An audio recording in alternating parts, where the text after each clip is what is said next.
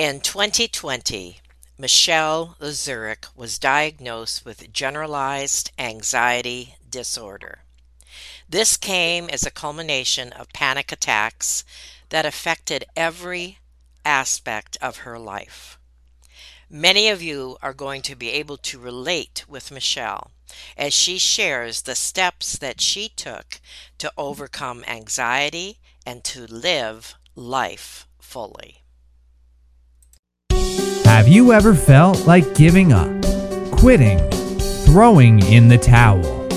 Welcome to Never Ever Give Up Hope featuring Carol Graham. She's an author, health coach, and motivational speaker. Backed into a corner multiple times in her life, Carol shares with you stories on how she overcame some of the toughest obstacles a person can go through in life, but refused to give up hope. Rather than admit defeat, an opportunity was presented, and it involves each and every one of you. Carol will feature spectacular guests who will share their messages of hope, encouragement, and their inspiration to prove why life's adversities only make you stronger. And now, welcoming the host of the show, here's Carol Graham. Welcome to Never Ever Give Up Hope. With me today, I have Michelle Lazurick. She is a multi-genre award-winning author, literary agent, and certified writing coach. She is a 9-time award-winning author, including a 2-time Children's Book of the Year and Article of the Year award winner. Welcome, Michelle. Michelle, let's start with your childhood. Did that have an impact on your anxiety issues that you had later in life? Yeah, it definitely did. I came from I guess I would say stricter household, a little bit more controlling or micromanaged. And my mom is, as much as she could, did the best, I think, to parent out of her own pain and struggle. And so she often was someone who I would describe as angry. And I never quite knew where I stood with her. So I often walked on eggshells all the time in my house and combat that with I went to Catholic school. I went to Catholic school my whole life, and it was pretty competitive. It was a small class, and it was 12 boys and 12 girls. And there was definitely a need to kind of be the best in terms of academic performance. And I also think that being in a home where there was some favoritism also had an impact. As someone who kind of was not the favorite, you learn how to earn the approval that you need. So I found my Atta girls through performance and particularly through grades and good behavior, quote unquote, good behavior. And I think all of that really did have an impact on how I cope and deal with life's tensions now.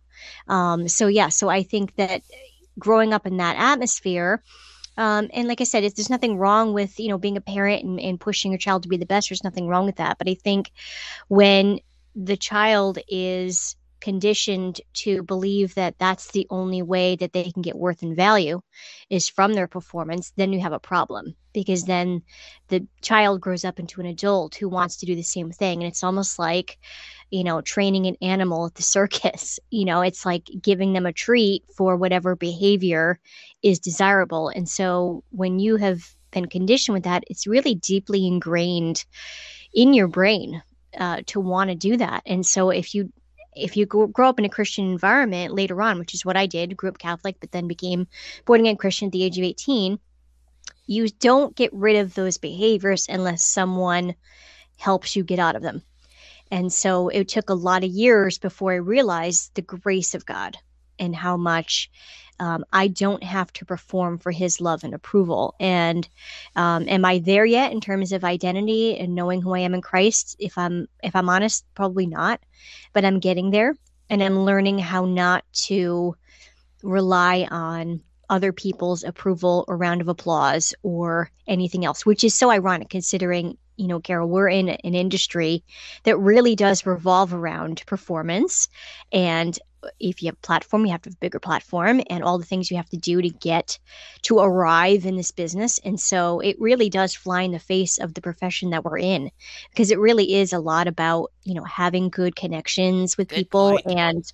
and, having to have this showcase in your proposal of all the ways where you can quote unquote prove that you can write a good enough book to make some sales so that a publisher will take a chance on you. So it really does. There is a constant tension, at least for me in this industry, of growing up the way that I did and not wanting to rely on that performance or that wanting that approval because of a performance.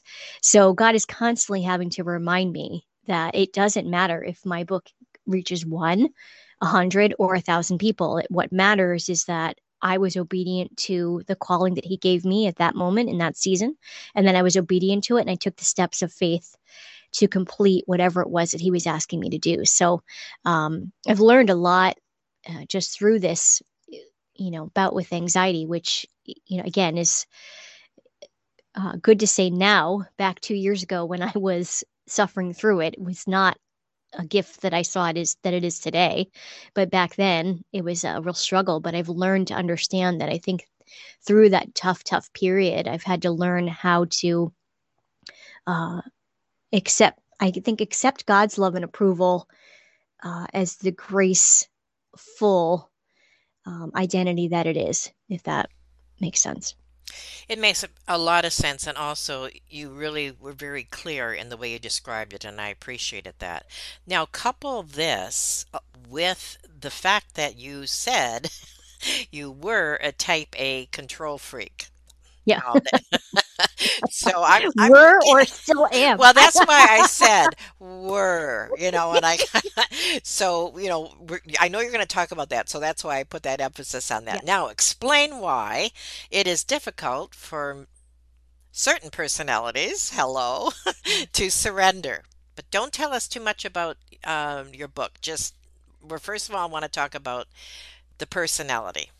Yeah, so I would describe myself as sort of that type A, get her done personality. I'm very um, perfectionistic in the sense that when I do something, I want to do something right. And just to go back to your question regarding childhood, one of the, you've heard about like unspoken slogans, family slogans in your home. That was one of my slogans that I heard. I heard that a lot, especially from my dad. If you don't, do something right, or don't do it at all. And so that was another thing that was deeply Right. ingrained in me, was that if you're going to do something, you put your whole heart and soul into it, and you do it with everything. And so I think part of my perfectionistic tendencies probably come from that understanding, that I'm doing it the right way. I'm doing it with wholeheartedly, which again is not in and of itself is not a bad thing. I certainly would rather be someone who puts their whole heart and soul into something Hmm. rather than half-hearted. But at the same time, that can really give way to, I have to be perfect. I can't fail at all, or else God won't love me. And then it kind of speaks into the lies of, well, God likes this person better than me, or he favors this other person better than me. And so some of those lies and things were things I really had to sort through, because my diagnosis came right before COVID. So um, as I was struggling, probably about a week later, everything shut down, as we all experienced, including my church. So I really didn't have much contact with anyone. And as a pastor's wife, that was tough because they knew I was struggling. And so that was tough for them because they didn't know how I was doing, and they really wanted to get to know me and make sure I was doing okay. And at the same time, really couldn't have much contact. But yeah, I think having said all that, I think that being that type A perfectionistic personality can lend itself to being a more anxious person, because you're always wondering if what you're doing is enough. Not necessarily that you're enough, but whether your performance is enough. And I think that's something that I struggled with even as a kid, having to be the best at something, whether or not to gain someone's approval. And so, as opposed to someone who might be a bit more laid back, take things as they come, relaxed type personality. Yeah, type A's, I think, can be a little more prone to that because we don't want to lose control and we don't want to give up the control that we have, which really was one of the biggest lessons that I had to learn through the whole process. Now, during this time, you felt that your life was out of control and that you were falling apart. Yeah. You were put on medication, you were under the care of counselors and psychologists. Just address that, if you would, because I know that there are a lot of people who, especially during that same era, that same time frame of COVID and the restrictions and the shutdowns, etc., experienced that. Some of them were never able to get through that or get over that or whatever. So explain how deep it was, so that people can relate to that part. And then we're going to take a short 15-second break, and then we're going to talk about what really happened that is so exciting. Yeah. So continue to share about the struggle at this point. Yeah, so as we mentioned before, kind of having that anxiety since I was a kid, it was something that I could always control pretty much throughout my childhood. I found ways to cope with it and keep it under control, and that was until right before COVID hit in 2020. And it was just a culmination of a lot of things, work deadlines and personal tensions and everything that was going on in my life felt like this tsunami. And what started off as little pangs of fear quickly became these waves of panic that I couldn't control.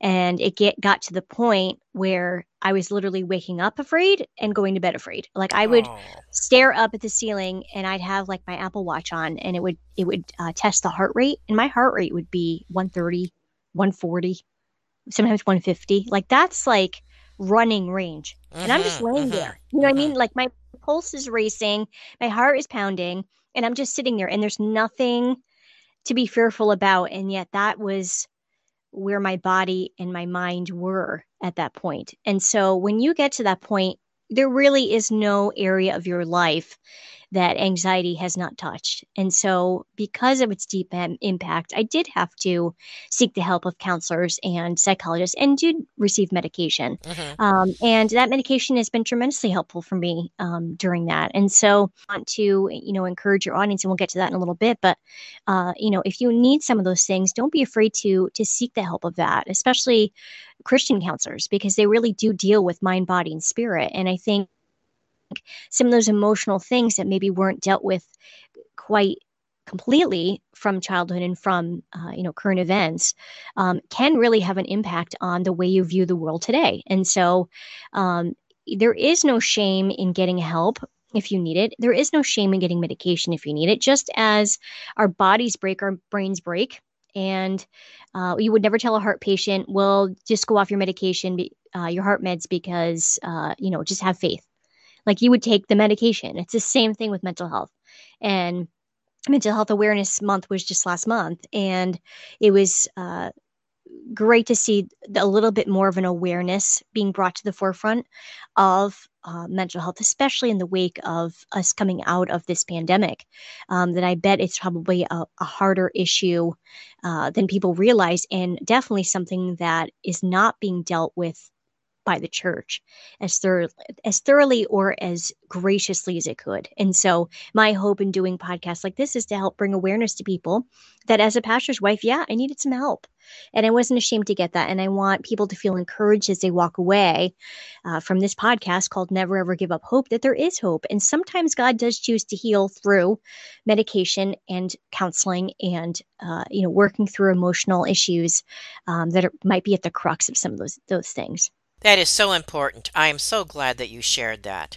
And I trust that it really spoke to those who may be in that frame of mind of feeling guilty or feel ashamed. So thank you. We're going to take a quick break now, and I know that when we come back, you are going to talk about, first of all, the different strategies that you applied and that we can apply so that we can experience life in its fullest, as you are going to share regarding surrender and your book. And I am so anxious to hear about your book, so we will be right back. Carol Graham would like to show you the path from misery to miraculous triumph in her fast-paced memoir, Battered Hope. She relates her determination to succeed as someone who experienced one horrendous nightmare after another. Gang raped and left for dead, loss of a child, husband falsely imprisoned, and cancer. Nothing could break her tenacity or faith. No matter what you face, heartache, loss, suffering, or injustice, Carol will illustrate how she became a victor the same way you can. The secret is to never, ever give up hope. Order your copy at Amazon or batteredhope.blogspot.com. This has been so informative today to hear Michelle Lazaruk talk about anxiety, stress, struggle, mental health, essentially, and the different things that she had to go through because, first of all, how she was brought up, what her personality was, and I think many of you have related to that. Type A personalities, got to get her done, etc. What we're going to talk about next is the word surrender. I'm not going to say any more about that because Michelle has a lot that she's going to share, not just about the subject, but also about her own story. Now, first of all, apply practical tips and strategies to overcome anxiety and incorporate surrender into everyday life. That's a statement that you made that really has quite the punch. So start with that and share that, please. Yes. So the anchor verse for the book is Exodus 14, and that really is where the Israelites look out. They see that they're surrounded by armies. They're complaining to Moses, why do you have us here? We're going to die. We never wanted to be here. And Moses says, stand firm and watch the Lord, what the Lord will do. The Lord will fight for you. You need only to be still. And so it's actually when they give up their weapons, which is so counterintuitive, that the whole rest of the text are the things that God did because they chose to lay things down. And so the big question of the book in every chapter leaves the reader with, what area of your life are you willing to let go of and willing to surrender to God so that he can do the impossible in your life? And so when I think about some of the practical tips and strategies that I used during that time to surrender, which of course, for me as a personality like that, it's difficult. But the first thing I did was pray. And I know that sounds so simplistic, but I think we really have to get real with God. Some of the most powerful prayers I've ever prayed are help or thank you, or sometimes I just don't have words at all. I just cry out to God. And I think God really does wonderful things when we are really real with him. And unfortunately, in the church model, we don't have a good model set up for transparency. It's easy to grab your coffee in the foyer, 5 minutes before the service starts and, hi, how are you? Oh, good. How are the kids? Good. And you walk into the church and, we sing the song, I Surrender All. We wave our hands and then we go home and we keep everything to ourselves. And then when it comes time to really lay down the areas of our life, it becomes more and more difficult. And so I think when we can cry out to God, in that transparency and vulnerability of where we're at, and how far we've fallen, I think is when God does these incredible things. And I think we can be really surprised to find that God meets us in miraculous ways in those moments, even though they feel like, your life is out of control. It really is. You're giving over control to the Lord. And I think that's one of the more important things. And I think the second thing is what we've just mentioned, which is to seek help. There's no shame in asking for it. We all need people to help hold up our hands, like, Aaron held up Moses' hands when he was tired. That was when the battle was won, when his hands were being held up by a friend. And I think we need people in our lives, professionals that will help us get through the difficult times in our lives. So often we want to put that away and say we're fine, and we don't really deal with the really tough issues that are really what we're facing today. And I think when we can get help from people who are professionals in the area, we can really find that we can not only cope with our own issues and problems, but at the same time help others who might be struggling as well. And then I think the third thing is just to find community. And I think it's the one thing that I want to leave this audience with today is that if you're not in a local church body, please get into one. Just coming back from COVID, it was tough. It was tough for me to come back that first week. People knew of my struggle, and there was, of course, shame and embarrassment of going back the first time. And people were just so gracious, and they were loving, and the outpouring of support that I received, not only when we were shut down during COVID, but also after, was wonderful. And I think the most important thing that I received from that were the stories of people who had personally struggled with mental health or had people in their lives that had struggled with mental health. And there were more people that understood what I was going through than I even realized or I would give credit for. And so but it wouldn't be until I got into that community setting that I would actually find that out. So I would encourage people that there may be more people that you sit next to in the pew that are struggling with mental health that you may not know. And it's important to make your story known so that you can receive the help from others who are struggling, and then also, again, be that help to other people. I think, I'm always a big advocate for small groups in churches. I think that's the best way to cultivate community. I don't think you get community on a Sunday morning in a foyer. I think you get it being real and honest with people in a small group setting where your trust is developed, connection is deepened, and then you can really start to share about your personal prayer requests and struggles and things like that as you start to get more deeply into your communication. So find that community, find that small group that's really going to help keep your hands up when you're struggling, and then also clap their hands when you're really doing well. We all need someone to help us, and we need that circle of people around us who are there to cheer us on and to help us when we fall. So mental health is certainly not for the faint of heart, and we certainly cannot do it on our own.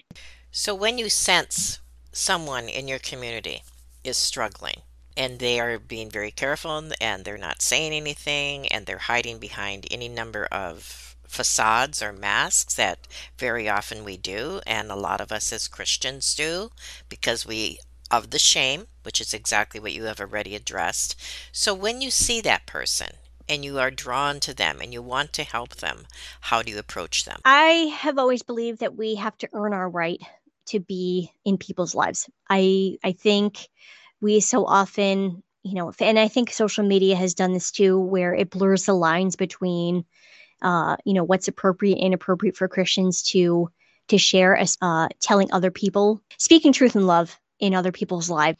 I probably would not approach to someone that I didn't really know, but I would, if they were struggling, I probably would ask if they wanted to go out for coffee or just have someone to share with, and get to know them first before I ever spoke into the problem. When the reality is sometimes people just want someone to listen to them. They just want someone to hear them, and they want to be valued, and they want their feelings validated. What's the right way and the wrong way to do life? And in this don't judge me type of worldview, it's getting harder and harder, to be honest, with people, telling them, helping them figure out what life is. And that's what leaders do, that do leadership well, is strike that balance between grace and truth. At the same time, we have to earn that right. And so often we kind of just throw those Facebook, Instagram opinions out there, and we haven't really earned the right to speak to our audience. And so we really have to learn how to strike that balance, and we have to learn how to love and meet people's needs first before we ever get that right to speak. Thank you, Michelle. Now, please share with us about your book. So the book title is called I Surrender All, Sort of, Laying Down Our Plans So God Can Do the Impossible. And yeah, it's all my books are my babies. This one has a special place in my heart because it really probably is one of the more vulnerable ones that I've written, just in terms of my own struggle with anxiety. And so, if you are someone struggling with anxiety, there's hope for you. And my hope is that this book will provide the hope that you're looking for and the encouragement that you're looking for. And you can find it on Amazon. You can find it on my website, michellelazurek.com, and Elk Lake Publishing Inc., inc.com. Expound. We need some more about the book. Who should buy it? Is it a story? Is it just strategies? What is it? Tell us about it. Well, it's the anchor verse of Exodus 14. um, but through the story of the backdrop of my struggle with generalized anxiety Okay. disorder. Mm-hmm. And it's 19 chapters, and it goes through each area of your life that you might be unwilling to lay down. So there could be many finances, children, marriage, whatever the case may be. That's what the book addresses, is every area of your life that you might be unwilling to lay down, and ask yourself the question, what is it that I am unwilling to lay down? And if I do so, allow God to do the impossible in my life. Explain lay down. Forfeit, give up. I'm looking for you to expound a little bit more about this, like, from a practical level, because I realize you're speaking in generalities, and that's great.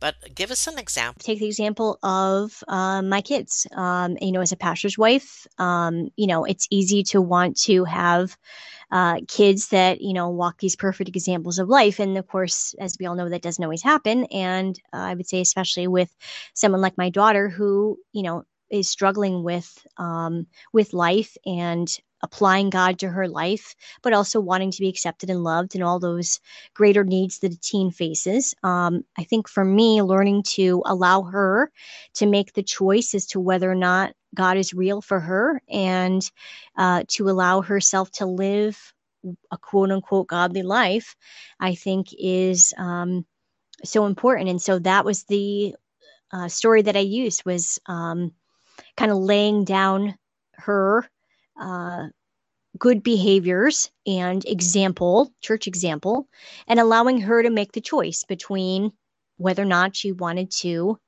kind of live a life that would be pleasing to God. So, so that would be one area that I have expounded on in the book, specifically for myself, was my own area of my children, and not allowing their behaviors, good or bad, to reflect on how good or bad a parent I am, but rather allowing them, both my son and my daughter, but particularly my daughter, to make the choice of whether or not they want God for themselves and to live a life. And I'm not talking about church attendance or anything like that. I'm talking about really living a life that's an example of what a Christian should live. What do you feel is, in general, one of the most difficult areas for most people to surrender? I think it varies for everyone. I would imagine for Christians, it's probably kind of that outward reputation or outward. Like a mask, right? Yeah, I guess surrendering that and just being real with people. I think church has always struggled with being messy and allowing messy people to enter in.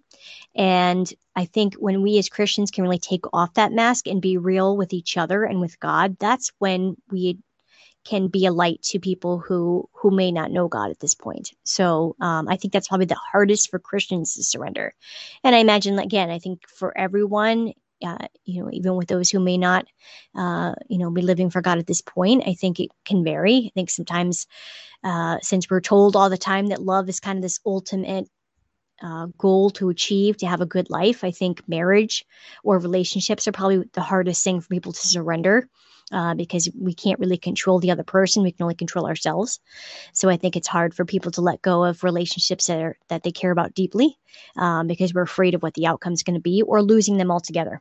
So I would say probably relationships or a mask is probably things that are difficult for everyone to surrender. And who should buy the book? Well, the audience is, Christians who have been living for a long time, and they want to go deep in their spiritual life, but they don't know how to get started, or they're struggling with the idea of surrender and don't know how to get started. I think that's the primary audience. Probably secondary or tertiary audience is probably those struggling with mental illness, particularly Christians who don't know how to be able to express that outwardly without feeling the need to be judged. I think are those the people that would need to buy the book, because it really does offer hope and encouragement for both of those areas to people. And I used my example. I knew God was going to make me write about it, even when I was struggling. So I was like, I better get this, deal with this as much as I could and get over the difficulty of it, because I knew he was going to use it. But at the same time, it's good because I think it can give, people hope and encouragement, and also just to show that even people who, leaders in the church, like a pastor's wife or a pastor or, a leader of some sort, can struggle with this, and that it's okay. It's okay not to be okay. And it's okay to have a struggle and work within those limitations. It's okay not to be okay. I love it. Perfectly said. Now, what about some reviews? Do you have any really exciting reviews to share? They don't even have to be written reviews, just some, how it has helped somebody in particular or in general. There were a lot of people in my church who bought it that really said they were impacted deeply. I think the ones that make me smile the most are those that have said that they're devouring it or they want another book because they've highlighted it so much. I think those are the types of feedback that I get that just makes me happy because, writing a book is, it's like having a baby, it's such a labor. And by the 9th and 10th month, when you're struggling at the end there and you're doing like the 8th round of edits, you think to yourself, I better pack it up and not do this anymore because this is so hard.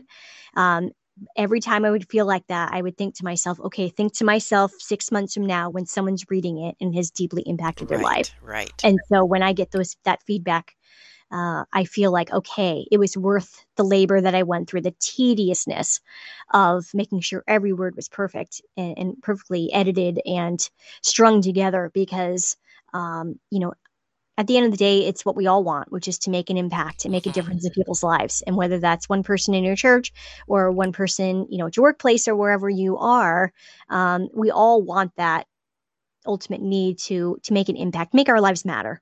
And I think by writing a book and having people say, I want to get this for people in my small group, or I just, what you said in chapter 3 about anxiety was deeply profound. And it really made me think about how I deal with my children or how I deal with anxiety in general, or that I think I have more anxiety than I even realized I had, I think are all things that really have impacted me in a positive way and almost makes me want to write another one. Not quite there, but almost.